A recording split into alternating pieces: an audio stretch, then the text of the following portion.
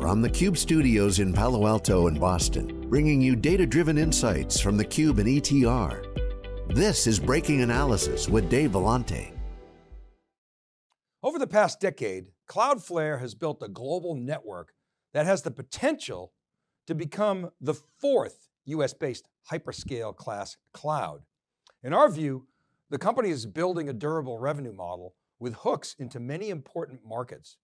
These include the more mature DDoS protection space to other growth sectors such as zero trust, a serverless platform for application development, and an increasing number of services such as database and object storage and other network services. In essence, Cloudflare could be thought of as a giant distributed supercomputer that can connect multiple clouds and act as a highly efficient scheduling engine at scale. Its disruptive DNA is increasingly attracting novel startups and established global firms alike, looking for reliable, secure, high-performance, low-latency, and more cost-effective alternatives to AWS and legacy infrastructure solutions. Hello and welcome to this week's Wikibon Cube Insights powered by ETR. In this breaking analysis, we initiate our deeper coverage of Cloudflare. We'll briefly explain our take on the company and its unique business model. We'll then share some peer comparisons with both the financial snapshot and some fresh ETR survey data. Finally, we'll share some examples of how we think Cloudflare could be a disruptive force with a super cloud-like offering that, in many respects, is what multi-cloud should have been. Cloudflare has been on our peripheral radar. Ben Thompson and many others have written about their disruptive business model, and recently, a breaking analysis follower who will remain anonymous emailed with some excellent insights on Cloudflare that prompted us to initiate more detailed coverage. Let's first take a look at how Cloudflare sees the world in terms of its view of a modern stack.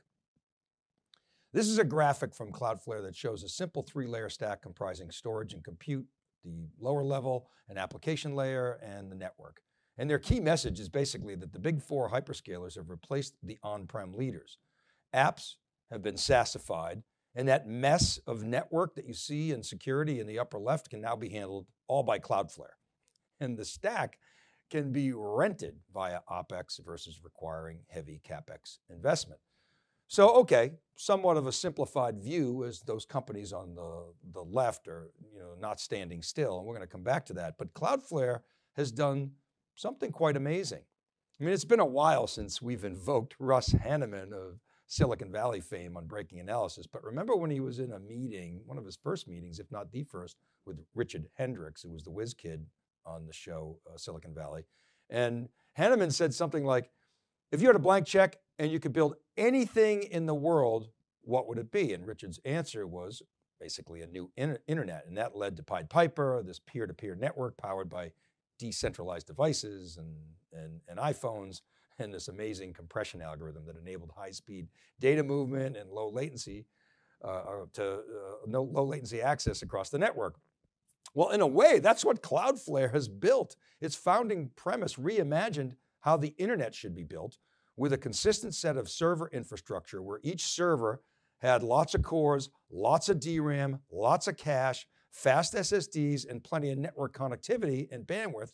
And while this picture makes it look like a bunch of dots and points of presence on a map, which of course it is, there's a software layer that enables Cloudflare to efficiently allocate resources across this global network. The company claims that its network utilization is in the 70% range, and it has used its build out to enter the technology space from the bottoms up, offering, for example, free tiers of services to users with multiple entry points on different services and selling then more services over time to a customer, which of course drives up its average contract value and its lifetime value.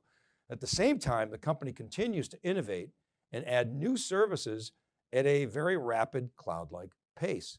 You can think of Cloudflare's initial market entry as like a lightweight Cisco as a service. The company's CFO actually, he uses that term, he calls it that, which really must tick off Cisco, who of course has a massive portfolio and a dominant market position. Now, because it owns the network, Cloudflare's marginal cost of adding new services is very small and goes towards zero. So it's able to get software-like economics at scale, despite all this infrastructure that's building out. So it doesn't have to constantly face the increasing infrastructure tax. Snowflake, for example, doesn't own its own network infrastructure. As it grows, it relies on AWS or Azure or GCP. And while it gives the company obvious advantages, it doesn't have to build out its own network, it also requires them to constantly pay the tax and negotiate with hyperscalers for better rental rates. Now, as previously mentioned, Cloudflare claims that its utilization is very high, probably higher than the hyperscalers who can spin up servers and they can charge for underutilized customer capacity. Cloudflare also has excellent network traffic data that it can use to its advantage with its analytics. The company has been rapidly innovating beyond its original core business, adding, as I said before, serverless, zero trust offerings.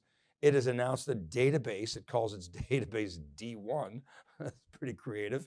And it's announced an object store called R2 that is S3 minus 1, both from the alphabet and the numeric, i.e. minus the egress costs, saying no egress costs. That's their big claim to fame, and they've made a lot of marketing noise about that. And of course, they've promised a D2 database, which of course is R2D2. They've launched a developer platform. Cloudflare can be thought of kind of like, first of all, a modern CDN. They've got a simpler security model. That's how they compete, for example, with Zscaler. That brings, they also bring VPN, SD-WAN, and DDoS protection services that are part of the network, and they're less expensive than AWS. That's kind of their sort of go-to-market and messaging and value proposition. And they're positioning themselves as a neutral network that can connect across multiple clouds. Now, to be clear, unlike AWS in particular, Cloudflare is not well suited to lift and shift your traditional apps, like for instance, SAP HANA. You're not going to run that on Cloudflare's platform.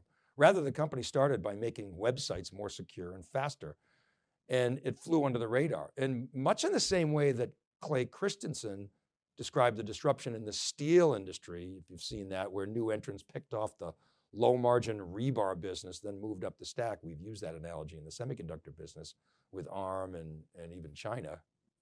Cloudflare is running a similar playbook in the cloud and in the network.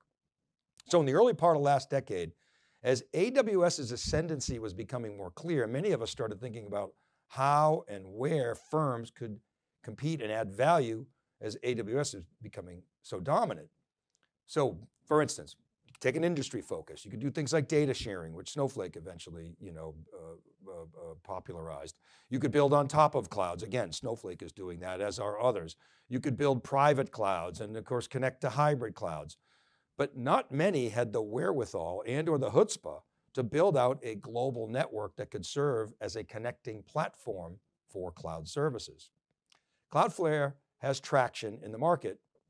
As it adds new services like Zero Trust and Object Store and Database, its TAM continues to grow. Here's a quick snapshot of Cloudflare's financials relative to Zscaler, which is both a competitor and a customer, Fastly, which is a smaller CDN, and Akamai, a more mature CDN/edge platform. Cloudflare and Fastly both reported earnings this past week. Cloudflare surpassed $1 billion revenue run rate, but they gave tepid guidance and the stock got absolutely crushed today, which is Friday. But the company's business model is sound. It's growing close to 50% annually. It has SaaS-like gross margins in the mid to high 70s.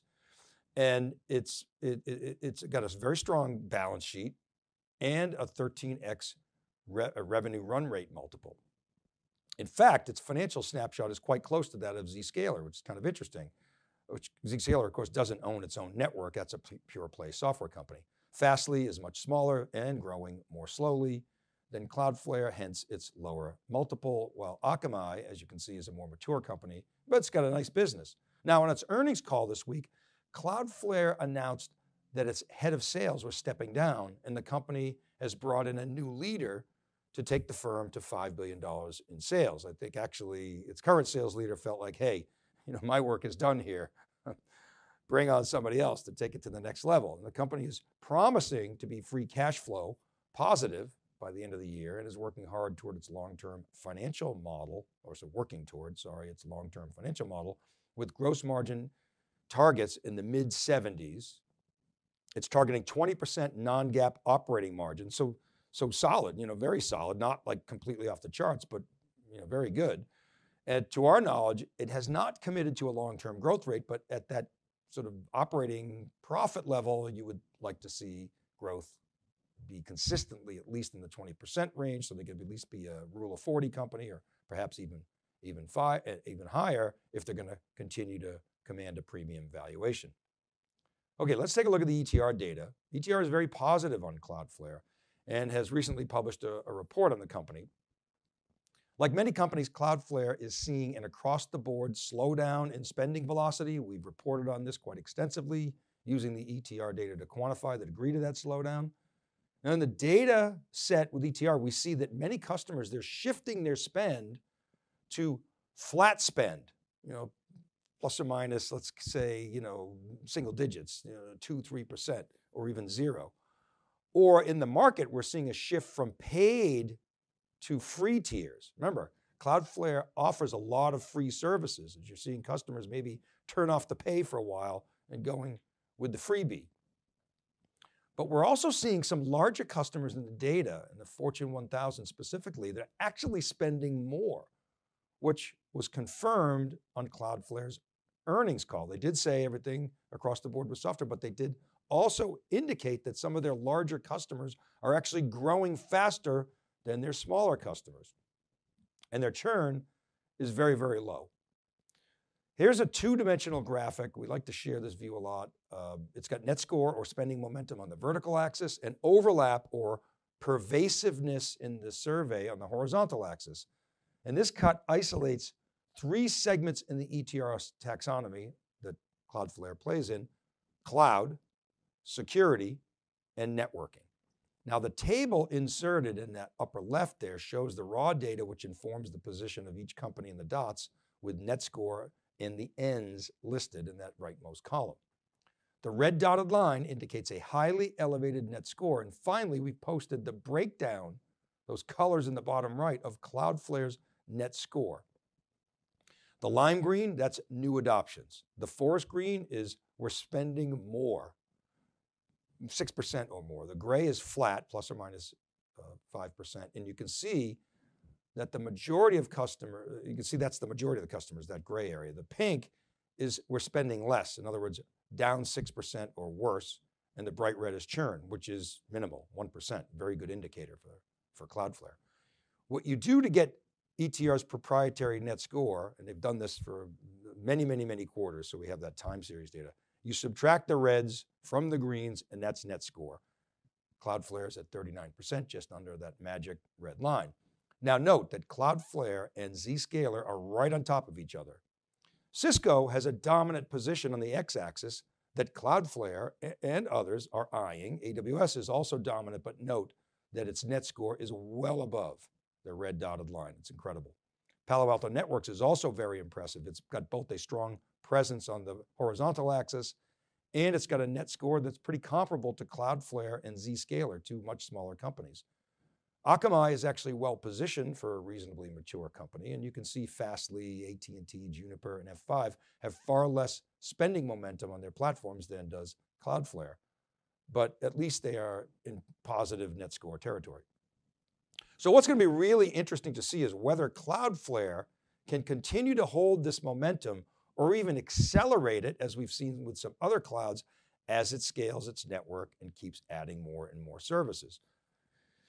Cloudflare has a couple of potential strategic vectors that we want to talk about, and it'll be interesting to see how that plays out.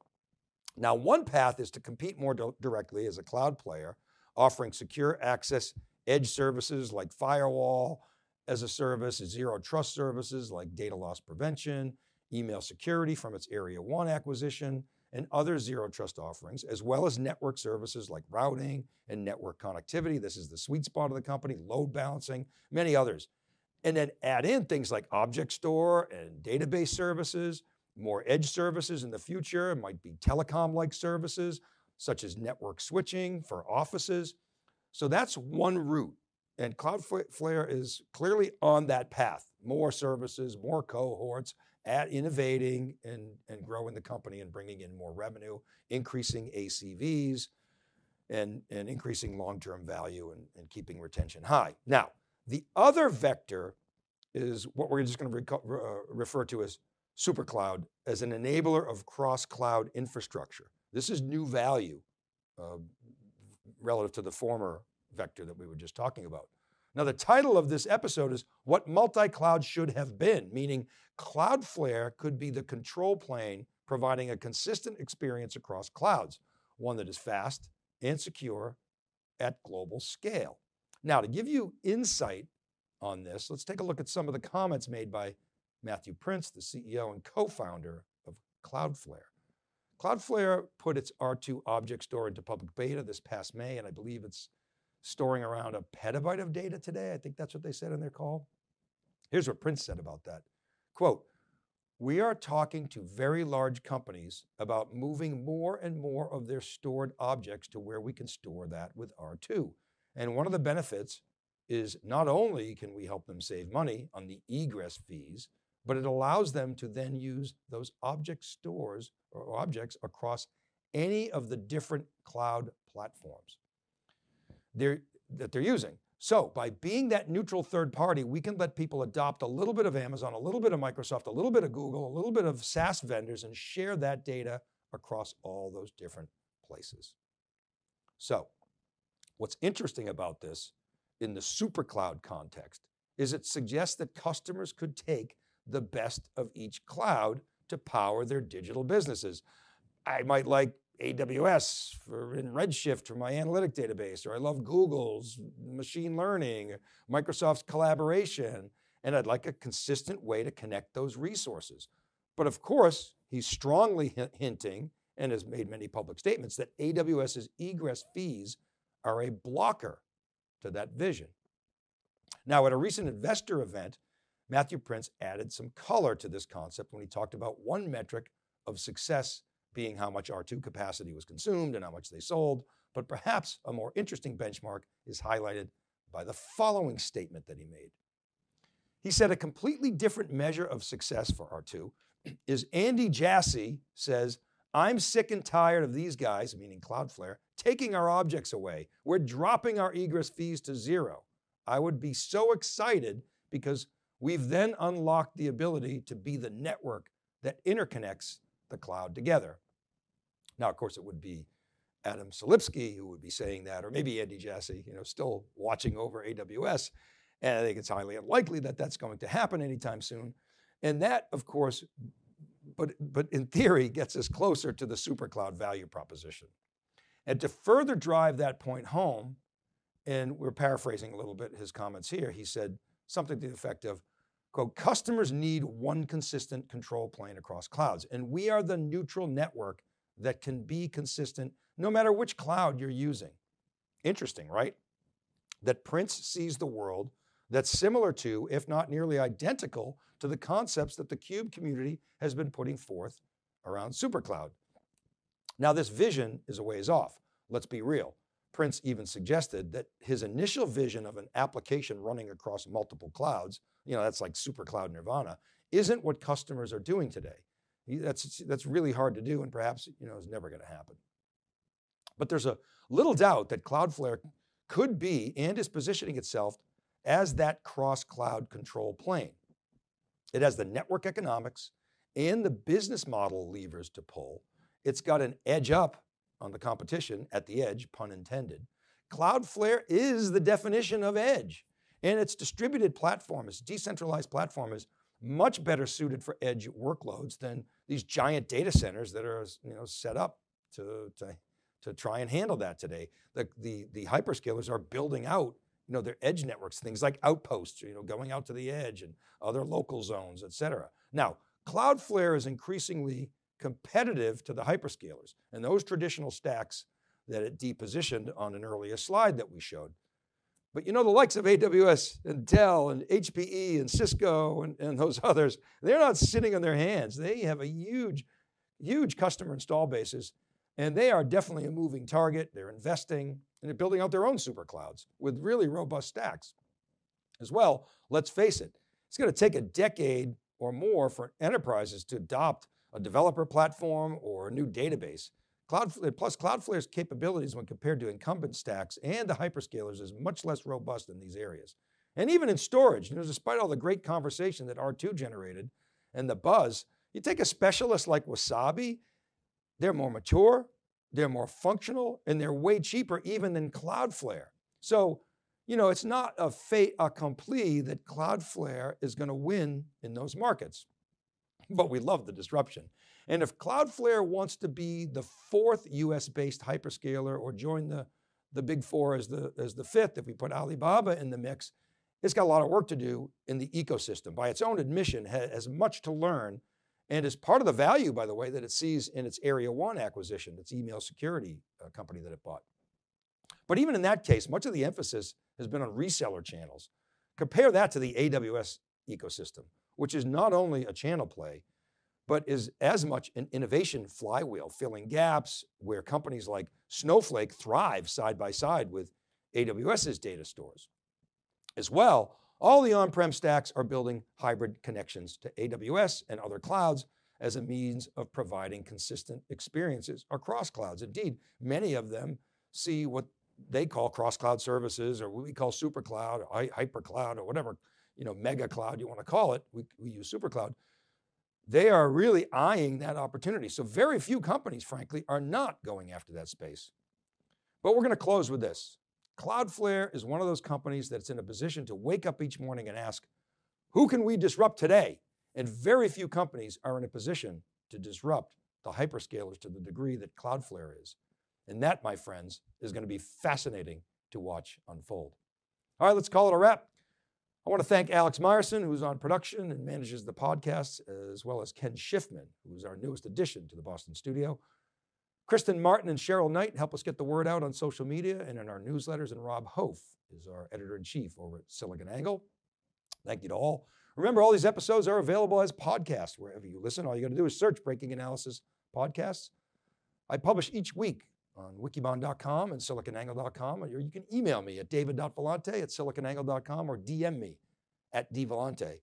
You comment on my LinkedIn posts, and please do check out etr.ai. They got the best survey data in the enterprise tech business. This is Dave Vellante for theCUBE Insights powered by ETR. Thank you very much for watching, and we'll see you next time on Breaking Analysis.